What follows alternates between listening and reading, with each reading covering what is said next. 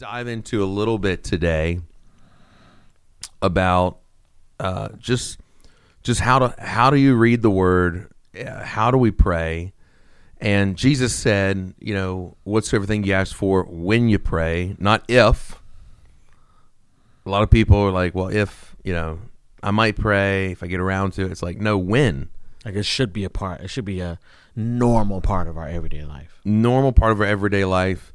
And I remember you asking me a question about, I don't remember where it says, but you were saying something along the lines, the word says, like when you pray, don't use these big words. It's not about impressing people. And you were asking me about, how do you pray in church if it's not about, other people, do you remember having that conversation? Yeah. Do you remember that verse? I'm having a hard time. Yeah, it's right before the Lord's Prayer where it's teaching, don't be like those people who just, babble on and they're just like impressing people with their words and sounding really great, and they only do that to impress the public, but they don't really have a personal prayer life. Don't be like them. You're kind of missing the whole thing. And then he goes on to teach us the pattern of prayer. And my answer to that was, I think prayer is private. I think prayer is really a private moment, and I think when you're in front of the church or in front of people, that's really where we're operating in a prophetic gift, where we're declaring, or you're more declarative. You're declaring things over people, declaring things over a group, declaring things. But there is a total difference of when you're alone. Jesus said, when you pray, go into your prayer closet, shut the door, and your Father that, hears you in secret will reward you openly. So I think prayer is that private time with God. There's times in my life where I've gotten really good and kind of rehearsed, and I've met a lot of leaders like this in church, in getting on the microphone, getting in front of people and praying and sounding like I've got a real prayer life. Right. And you could, that's a man of prayer. You could look at that person. But really, I just got really good at being in front of people and rehearsing a well put together thing. But God really started to show me that my personal, behind the closed doors, prayer closet, in my room, personal time wasn't as strong as it could have been. A couple months ago, you were teaching the church on prayer, and you mentioned talking about having the right place, kind of setting that you got to have a place, especially with me. You got 8 kids. My house literally sounds like an insane asylum. Yeah, how do you pray in a people are screaming, like crying? There's musical instruments being beaten on. There's some YouTube cartoon being played. Somebody is, crying, coughing. Someone's in trouble over here, and someone's getting disciplined. Yeah. It's literally, somebody's banging on pots and pans. It's literally like walking into like the most crazy environment. So in the where world. do you find the space or the quiet? Or I've got to find. I get up first. Yeah. I've just got to get up early. One prophet said, "Early in the morning will I seek you," and I think it's important. It's like I've said before. When's the best time to pray? When you'll pray. But I do think the morning and the evening are the best times, and we should consecrate time with that. So if my kids are getting up at this time, I've got to get up an hour ahead of them. I've got to get up, before them. It's like today we're shooting this at 7:14 in the morning, and I've been up since 5 because we have our men's prayer every Tuesday at 6 a.m. By the way, guys who are listening to this anywhere in the world can jump on Central Time. How do they jump on that? What can they do? They can just text. They can just go onto our app. That's the easiest way. The Creative Church app, or creativechurch.com/events. And you'll get the Zoom link there and all that kind of stuff, and you'll be able to find it every single week. Yeah, and just jump on. And we have over 100 men jump on and pray every Tuesday morning at 6 a.m. And so, my house is quiet, just completely quiet. So I've just got to do it in the morning. And I think idols tend to want your first and last.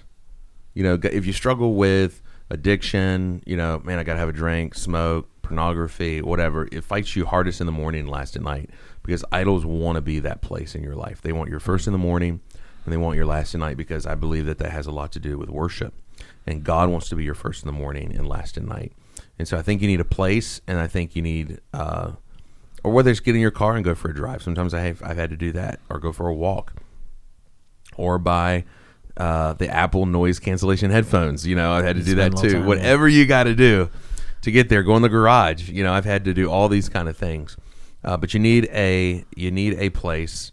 I really think it's important to have a place of prayer that, like, your cool place. The Bible says that Adam met God in the cool place. In the coolness of the garden. I think you got to have that cool place with God where He shows up, and if you're not there, He's like, "Where are you?" And I think it as a dad, and I'm a new dad of one. You've got 8. Yeah, you're on your way. Yeah, I'm starting to think, well, what is my son going to see of me as far as like where and when and how I prioritize prayer as a man? Because a lot of people don't see that in their dads or see that at home. Mm-hmm. They don't have an example. And so it's hard to understand, how do you do that in your everyday life? And so I've been trying to do that, where I found a place. There's this one room in the house that was kind of my, I play music, so I play keyboard. So it's kind of my practice room to play keys, but it kind of has become my, let me go in there for my time of prayer. I leave the phone outside. I leave my laptop outside.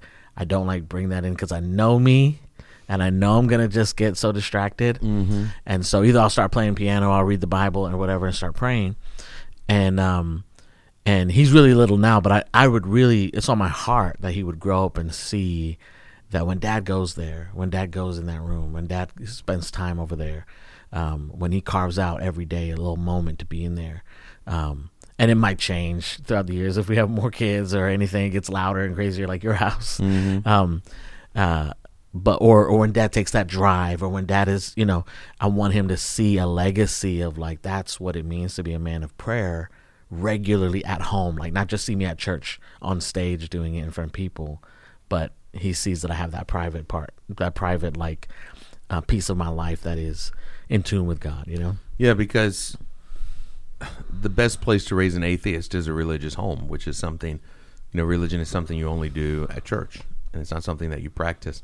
I think one of the mistakes that I made, that if I could go back, which I am changing now with this, the bottom 3, really the twins, is I wish I had known this and would have started this when they were all small. But one of the things I'm starting to do with the twins is I'm sitting down with them in their high chairs, and I kind of get in front of them and open the Bible and start reading the Bible to them. They have no clue what I'm talking about. Yeah. I don't think they understand it. They don't really know why we're doing it. But I think sometimes as parents, we don't tend to do that till they're like, 5, 4 or 5, we start to go, oh, okay, we're going to, now read the Bible. We tend not to do it because we think, well, they don't understand it, we're not going to do it. But the challenge with that is they don't have a discipline of doing that. So, for instance, like, we had the twins during COVID.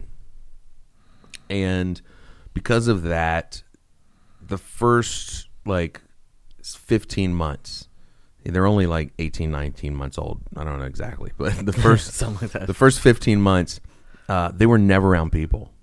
And they were never at restaurants. Just your family, pretty much, at home. Just our family. So the minute we started getting them around people, they were freaking out.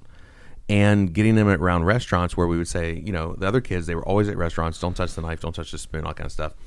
So at this age, typically 18, 19 months, they were like, good, right? Well, these two are like, what is all this stuff? We've never been there. Yeah. And it really triggered in me to think, we think they're not picking up, but they're picking up. We think they're not learning, but they're learning.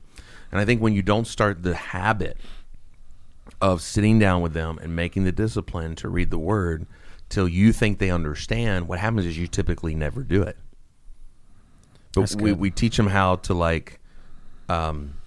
get dressed, brush their teeth when they're little, and by showing them often how to use a fork. That's how we do it. We do it by showing them. We do it by showing them. But we at least sit them down through the process, knowing that they're still not going to really grasp. They may throw food on the floor or do something like that, but you're still sitting at the table. That's good. You still have a little plastic fork. You still have a little, all the other things in life. This is how you hold a bottle. This is how you drink water. This is how all these other things in life, even though they're totally screwing it up, we're still walking them through the process.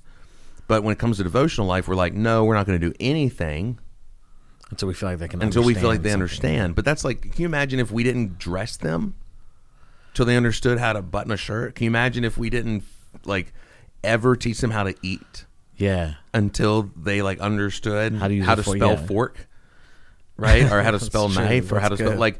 And so we do this with our kids, and then what happens is it's so much harder to develop that habit, right? They're like, well, what are we doing? And then what happens is you start to not do it as much.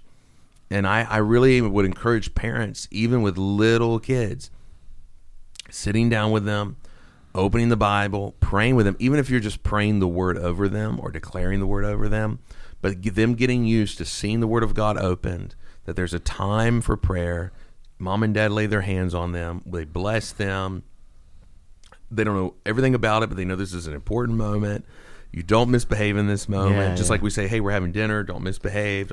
All these kind of things we do, except when it comes to the walk with God. That's good. I'm writing that one down. And it's just something like I saw you had posted the other day, like you had a drum set with Wes, and you were he was beating on this little drum. You know, he just had a stick and he's hitting it. And he literally watches you do it first, or watches a video of it, and then picks it up. And you know it's not right. Right. But he's already learning. And people are already seeing. People would see a kid like that doing that and say, "Oh, he's going to be a drummer." They could speak it over him because he's watching it, doing it. Oh, they go, "Oh yeah, he's going to be a drummer." You're teaching him how to play drums already.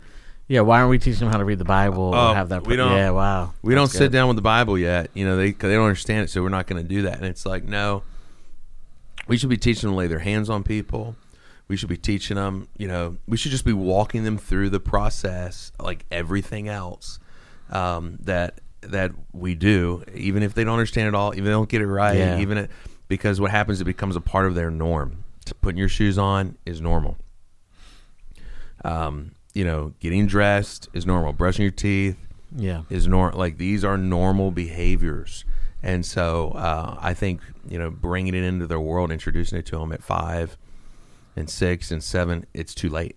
You know, or I wouldn't say it's too late. It's just much easier if it's a part of their world on the front end. Like, they know when they get up, they got to get dressed, or they eat something, or they brush their teeth. They know that. But now you're introducing something at 7. Right? Or 10 or 5. Imagine introducing getting dressed at 5. That's got to be or brushing so your teeth at 7, right? Habit. It's like so much. It's got to be a part of your habit. Hey, just want to say thanks again for tuning in today. Please like this podcast and comment. We read every single comment, and share this, if you would, on your social media platforms. And thanks again to our sponsor today, selfimpermanent.com.